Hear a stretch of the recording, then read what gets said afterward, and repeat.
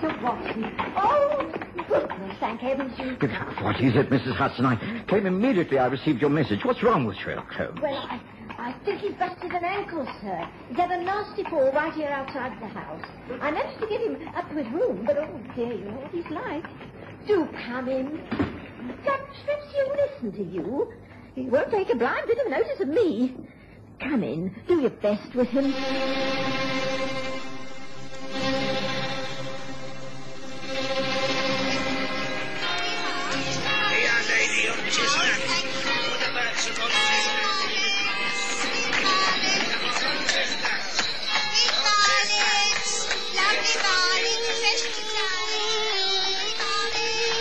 We present the stories of Sherlock Holmes.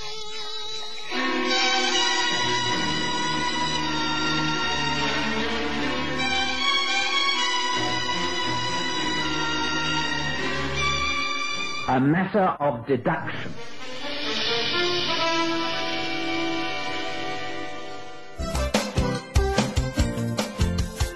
Looking for space to hang and dry your washing?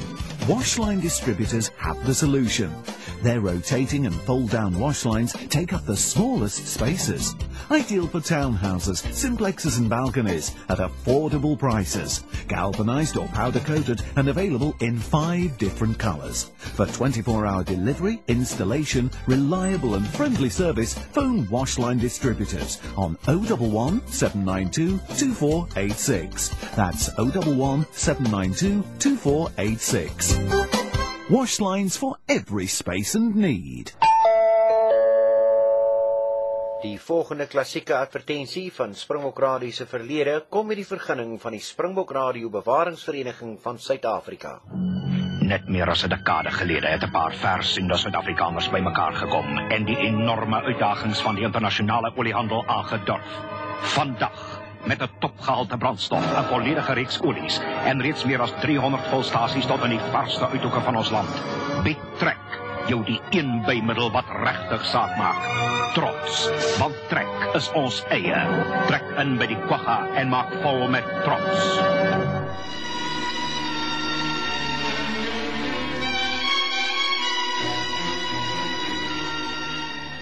One Sunday morning, I'd received an urgent message from Mrs. Hudson to call at my old rooms at Baker Street. Sherlock Holmes was in some sort of trouble.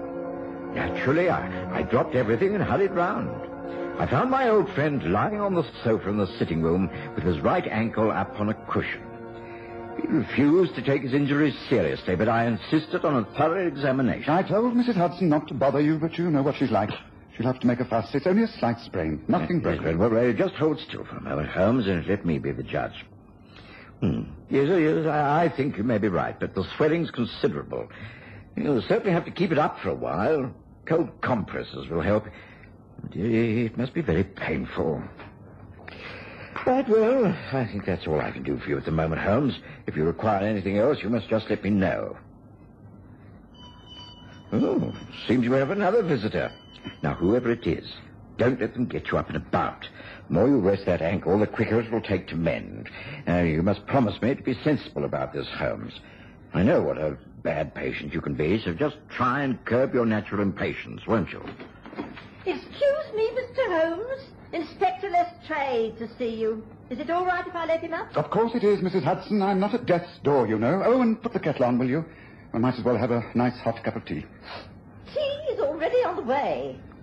You will stay for a cup, won't you, Doctor? Oh, yes. Thank you, Mrs. Hudson. That would be most agreeable. Very good, sir. This way, Inspector. Holmes, Watson, quite like old times. I heard that you had suffered an injury, Holmes. Nothing serious, I trust? Very minor, I'm glad to say. Watson's just attended to me and agrees that it's nothing to worry about. Sit down, Lestrade. Now, tell me what brings you here. Surely it can't just be to inquire about my health. Oh, I was passing this way. Thought I'd drop in. I see that you've been busy reading the papers.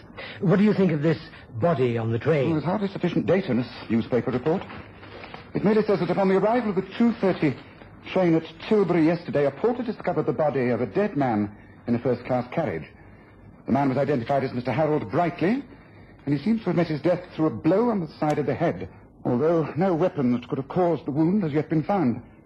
I presume that there Could have been many reasons for this. Any theories? Hardly. You know, I never go by conjecture, only by facts. Brightly could have been struck by an assailant who left the carriage at an earlier stop, taking the murder weapon with him. On the other hand, he might have leaned out of the open window and been hit by an object on the side of the line, even a passing train. But you must have a professional interest in this, Lestrade. What have you uncovered so far? Well, I must admit that I have been called in. The Essex police asked for Scotland Yard, and I was approached. I'm happy to say that I've solved the whole case. Not bad in so short a time, eh? Brightly was murdered, all right, by his own nephew. Just a moment. Please start from the beginning. It's only from there that I can sift out the evidence and form my own opinions. Well, to start with the body. At first it appeared that Brightly had been struck a terrific blow by a blunt instrument. There was a wound of about 2 inches on the right side of his head. But, on closer examination by the police surgeon, it was found that death was due to a bullet from what would seem to be an ordinary army rifle, which was found embedded in the brain. Shooting in a train. Interesting. What position was the body in? In the right-hand corner facing the engine, although I don't consider that of any great importance. All facts are important in a case of murder, but pray continue. Well, of course, the first thing to do was to find out more about the dead man and discover a reason why anyone should wish to murder him. Now, Brightly lived with his daughter in a small place called Ben Fleet on the way to Southend. He worked in the city, and yesterday, being Saturday, he left his office at about 1. He lunched at a restaurant near Fenchurch Station and took the 2:30 train. Brightly was in business with his nephew, importers, a young fellow called Roy Simmons. Roy Simmons' mother was Brightly's sister, been dead for a couple of years, and in the Brightly was a very aristocratic man, travelled first class. Simmons is a bit of a wild type, not much cash, always travels third. He almost missed the train, jumped aboard at the last minute. He knew his mates in the army were in the carriage higher up, and so, and this is the interesting part, Holmes, he admits to having scrambled along the footboard outside the train to the third-class carriages. The workman on the line reported having seen a man in uniform with a rifle on his back hanging on to the outside of the train. So you think he was able to shoot his uncle through the open carriage window and then join his friends in their compartment? Well, the moment the inquest is over, I shall issue an order for Roy Simmons' arrest. And although I say it myself, I think it's extremely quick work. Oh, it's quick all right, Lestrade. There's no doubt about that. But is it correct? That is the point. Here you are, sir. Tea. A timely interruption, Mrs. Hudson. Would you like to pour, Watson? I'm somewhat incapacitated. Oh, and Lestrade, do promise me that you won't make any move on this rather unusual case until I've given the matter far more thought, won't you? 2 sugars for me, as usual. Thank you, Watson. Holmes managed to steer the conversation away from Lestrade's latest case, but I could tell that his interest had been fully roused. He motioned me to stay on after we'd taken tea, and when Lestrade had left, he once again picked up the newspaper and studied the account of the murder. Singular case, Watson. Of course, Lestrade is flushed with pride, and I suspect that he only called in here to show me that he was in complete command of the situation. Well, he does seem to have a very good case, Holmes. I question that, Watson. Unfortunately, I'm unable to carry out a full investigation. I can only think the matter out from this couch. As you know, I always like to visit the scene of the crime personally and collect my own facts from first-hand observation. But this wretched sprained ankle prevents any such course. I can but rely upon second-hand evidence. You wouldn't be prepared to act for me on this matter, would you, Watson? Well, I'll do everything I can, Holmes, but as you know, I've not your powers of observation and deduction. I could very easily jump to the wrong conclusion. Not nearly as readily as our good friend Lestrade, I do assure you. So you will help? Well, if I can, of course, yes. Good. Then the first thing I would like you to do is this. Oh, dear. Does seem to be my morning for visitors, doesn't it? Mrs. Hudson will be asking for weekends off in future. Oh, she won't while you're laid up. She's far too loyal. Would you rather I came again later, Holmes? No. I should prefer you to stay if you have the time. Oh, very well. Excuse me, Mr. Holmes. Young lady and gentleman to see you. Mr. Roy Simmons and Miss Joyce Brightly. This becomes most interesting. Pray do come in, both of you. Meet my friend and colleague, Dr. Watson. Excuse the fact that I cannot stand. Oh, thank you. I'm sorry to have called without an appointment, but this really is a most urgent matter. May I introduce Miss Brightly? Please be seated. Thank you, Mr. Holmes. I think I can tell why you're here. You've been interviewed by Scotland Yard, have you not, Mr. Simmons? And you fear an immediate arrest for the murder of your uncle. Oh, that's true, Mr. Holmes. But I didn't do it. I swear I didn't do it. He didn't, Mr. Holmes. I know he didn't. Oh, please, can't you help us? I will certainly try my best. If it's any consolation, I must say straight away that I believe you are entirely innocent, Mr. Simmons. I'm quite sure of that. But how can we prove it? That is the tricky question, isn't it? Only by finding the true murderer.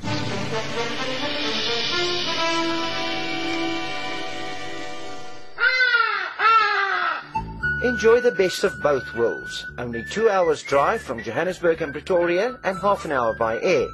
The magnificent Sundown Ranch Hotel and Lion Park, just 10 kilometers from the Pilansberg Game Reserve and Sun City Resort. It offers an exciting escape from the hustle and bustle of everyday life. Reasonable rates, excellent food, friendly service and comfortable air-conditioned rooms. It will ensure a memorable stay. Activities include tennis, squash, horse riding, the Lion Park, and much, much more. Call now to make your reservation on 014-573-1000. That's 014-573-1000. Or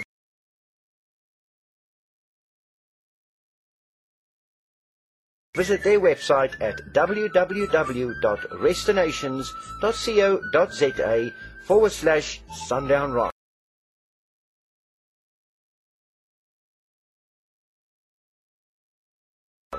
The Sundown Ranch Hotel and Lion Park. 2 worlds in one.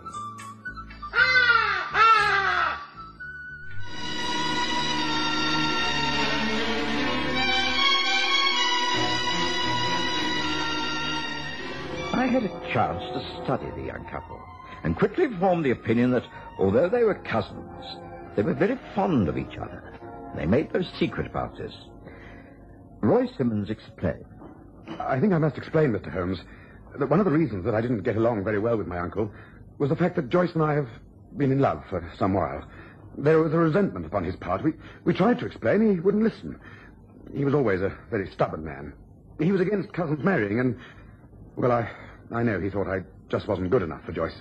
I think that had he lived, he'd have come round to accepting us together. But then this dreadful tragedy occurred, and for the way that Scotland Yard works it out, things look very black for us.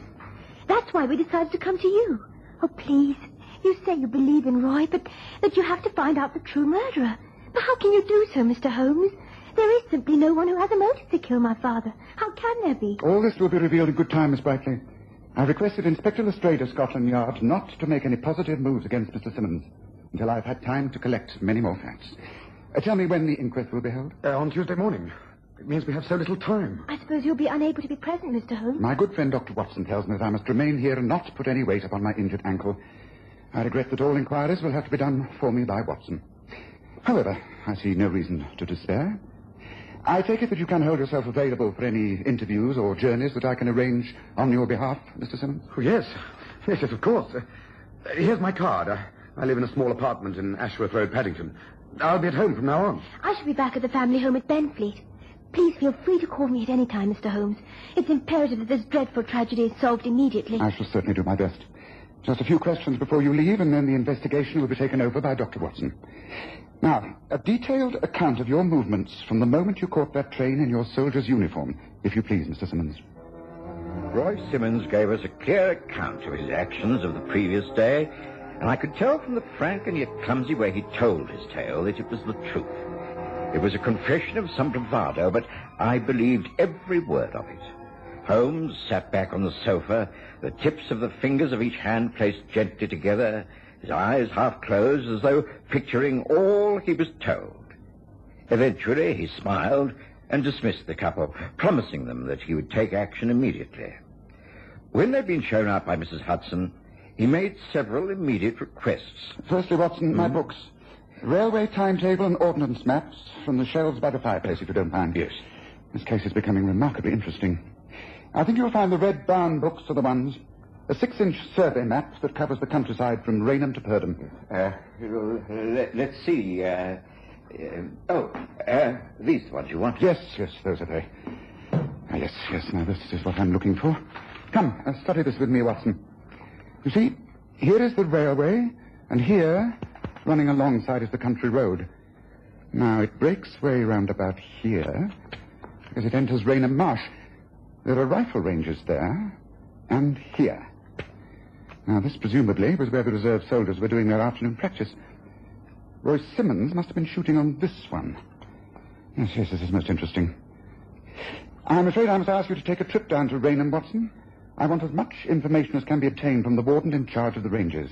Take Roy Simmons with you. He'll know the terrain. And while you're at it, I think you should go by train from Fenchurch Street, occupy a first-class carriage, sit on the right-hand side facing the engine, and carry out a simple experiment. Will you?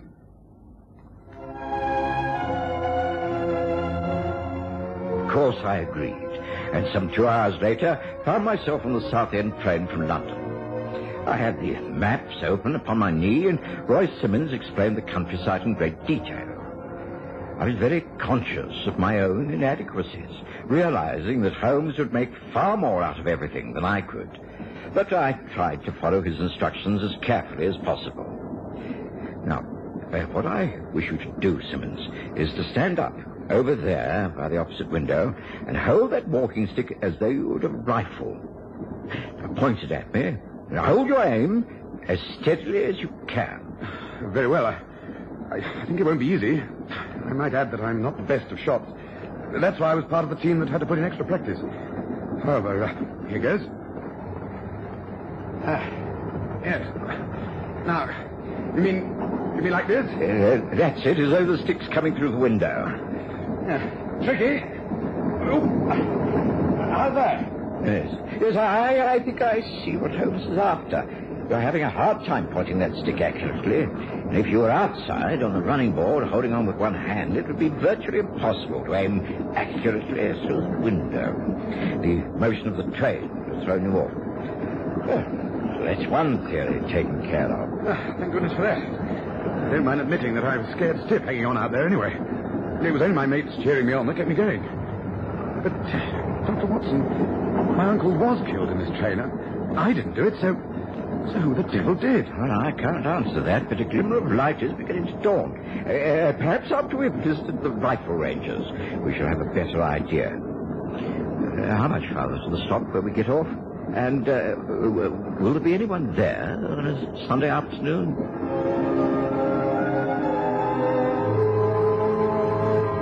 The journey didn't take more than another 15 minutes, and there was a warden in charge of the Raynham Marsh Range. He explained that there was no activity at that particular time. Oh, nothing going on at the moment. Always quiet on a Sunday. It's weekdays and Saturdays that we're busy. Yesterday, the Army Reserves were in action, I understand. Do you mind showing me exactly where the practice took place? It was over there on number 8 range, wasn't it, Warden? I was part of the team. Oh, that's so. A bunch of right rotten shots you were, too. Yes, that's where you were firing. You notice that the butts are placed right against the fence. Beyond that's the marsh and the river. So that if anyone was particularly wild with their firing, there could be no danger from flying bullets. Oh, heaven help us, no. That's why the place is designed as it is. Very little danger here. The red flags go up, of course, and no one's allowed to walk across. Never been any accidents, I'm thankful to say. Of course, on the other side, there's a house or two and the railway, but, the fire doesn't go in that direction. Excuse me, Warden, but wasn't there other activity going on down here during yesterday afternoon? I think I heard some of the men talking about some unusual firing. Oh, aye, that's right, yeah. Over there, number 9 range. Special testing going on from Woolwich. Newfangled sort of gun, a sort of repeater device. Testing it out, they were. I can't say whether it was a great success or not. War Office were in charge, you see. It's all very secret and hush-hush. I see. Well, there doesn't seem to be anything else to keep us here, Simmons. We'd better be getting back to Baker Street and report to Holmes. I'm afraid he won't be at all impressed. I'm not a very good substitute, I'm afraid. Oh, thank you, Warden. You've been very kind. Come on, Simmons. We shall just be in time to take the return train. Back at Baker Street, I made the report to Holmes in as detailed a manner as possible. Roy Simmons helped me by drawing a rough sketch of the position of the rifle ranges and the railway and confirming all that had taken place. Holmes was naturally impatient and annoyed that he had been able to conduct the investigation in person. He studied the survey maps and our sketches in great detail. It's no use, Watson. I shall have to go down there myself. Oh, but Holmes, you can't. It's important that you do not use that leg in its present state. I shall take a stout stick and put very little weight upon the ankle. I'm quite convinced that the answer to this case lies on that rifle range. We've proved that no one on that train could have committed the murder. The rifle range has got to be the answer. Please, be good enough to get in touch with Lestrade at Scotland Yard. He must hire a four-wheeler, and we shall drive down there. Now, there's a path that goes across the marshes. I shall conduct the investigation from there. Come. Enough time has been wasted as it is. We must get back to Raynham while it's still light. Hurry, Watson, hurry. And so, yet again, I made the journey down to Raynham. Holmes was silent for most of the journey, and I could tell that Lestrade thought the whole thing a waste of time. Once on the rifle range, Holmes produced some powerful field glasses and studied the countryside. He seemed particularly interested in number 9 range, where the new rifle tests had been conducted. Most extraordinary. It's very good of you to give us so much of your time, Warden. Tell me a little more about this test rifle. Was it held by hand by one of the men from Woolwich? Oh, no, sir. A special clamp was used to hold it quite steady. Very powerful gun it is, too. Something went wrong right at the end of the test. It slipped from the clamp, I believe, and the last round must have gone off over into the river over there. Ah, something went wrong and the target was missed. That's just the information I was looking for. Watson, Lestrade, study the scene before you. Imagine, if you can, what would happen if bullets from a highly powered gun got sprayed about this range. I can't see that it would make much difference. As the warden says, they would simply have gone by the target and into the marsh or river. Yes, unless one bullet was deflected in some way. It is possible. In fact, more than possible. Watson, lend me that rather burly shoulder of yours to lean upon. I'm about to hop my way across the grass and show you just how Brightly was killed. It was not murder at all. It was a pure accident. Come, let me explain. As we helped Holmes to stagger across the rifle range, he began to explain his theory. It all began to make sense. Even Lestrade was impressed and forced to listen. I was staggered that the facts could have been placed together so accurately without Holmes having been anywhere near the scene of the death. It was clear from the beginning that Simmons could never have killed his uncle. In the first place, if he was on the train, then he would have had to fire at very close range. A rifle bullet would have simply gone through the man's head and not lodged in the brain. It was obvious that the bullet that killed Brightly was very near the end of its flight, and so must have been fired from a long way off. Now, although the rifle used on this range was pointing in the wrong direction, supposing it hit that metal flagstaff in front of us, it would then have ricocheted off, been deflected, and entered the open window of the passing train. A bullet deflected in this way usually turns over and over in its flight, and that would account for the unusual size of the wound. There, look up there on the flagstaff. That is a recent scar where the paint has been chipped away. I submit to you that that is how Brightly was killed. Check the times of the train against the last round fired by that new rifle from Woolwich, and I think you have the case solved. Don't you, Lestrade? And an innocent man will be able to go free. Saved purely by a method of deduction. Elementary. Not so, my dear Watson?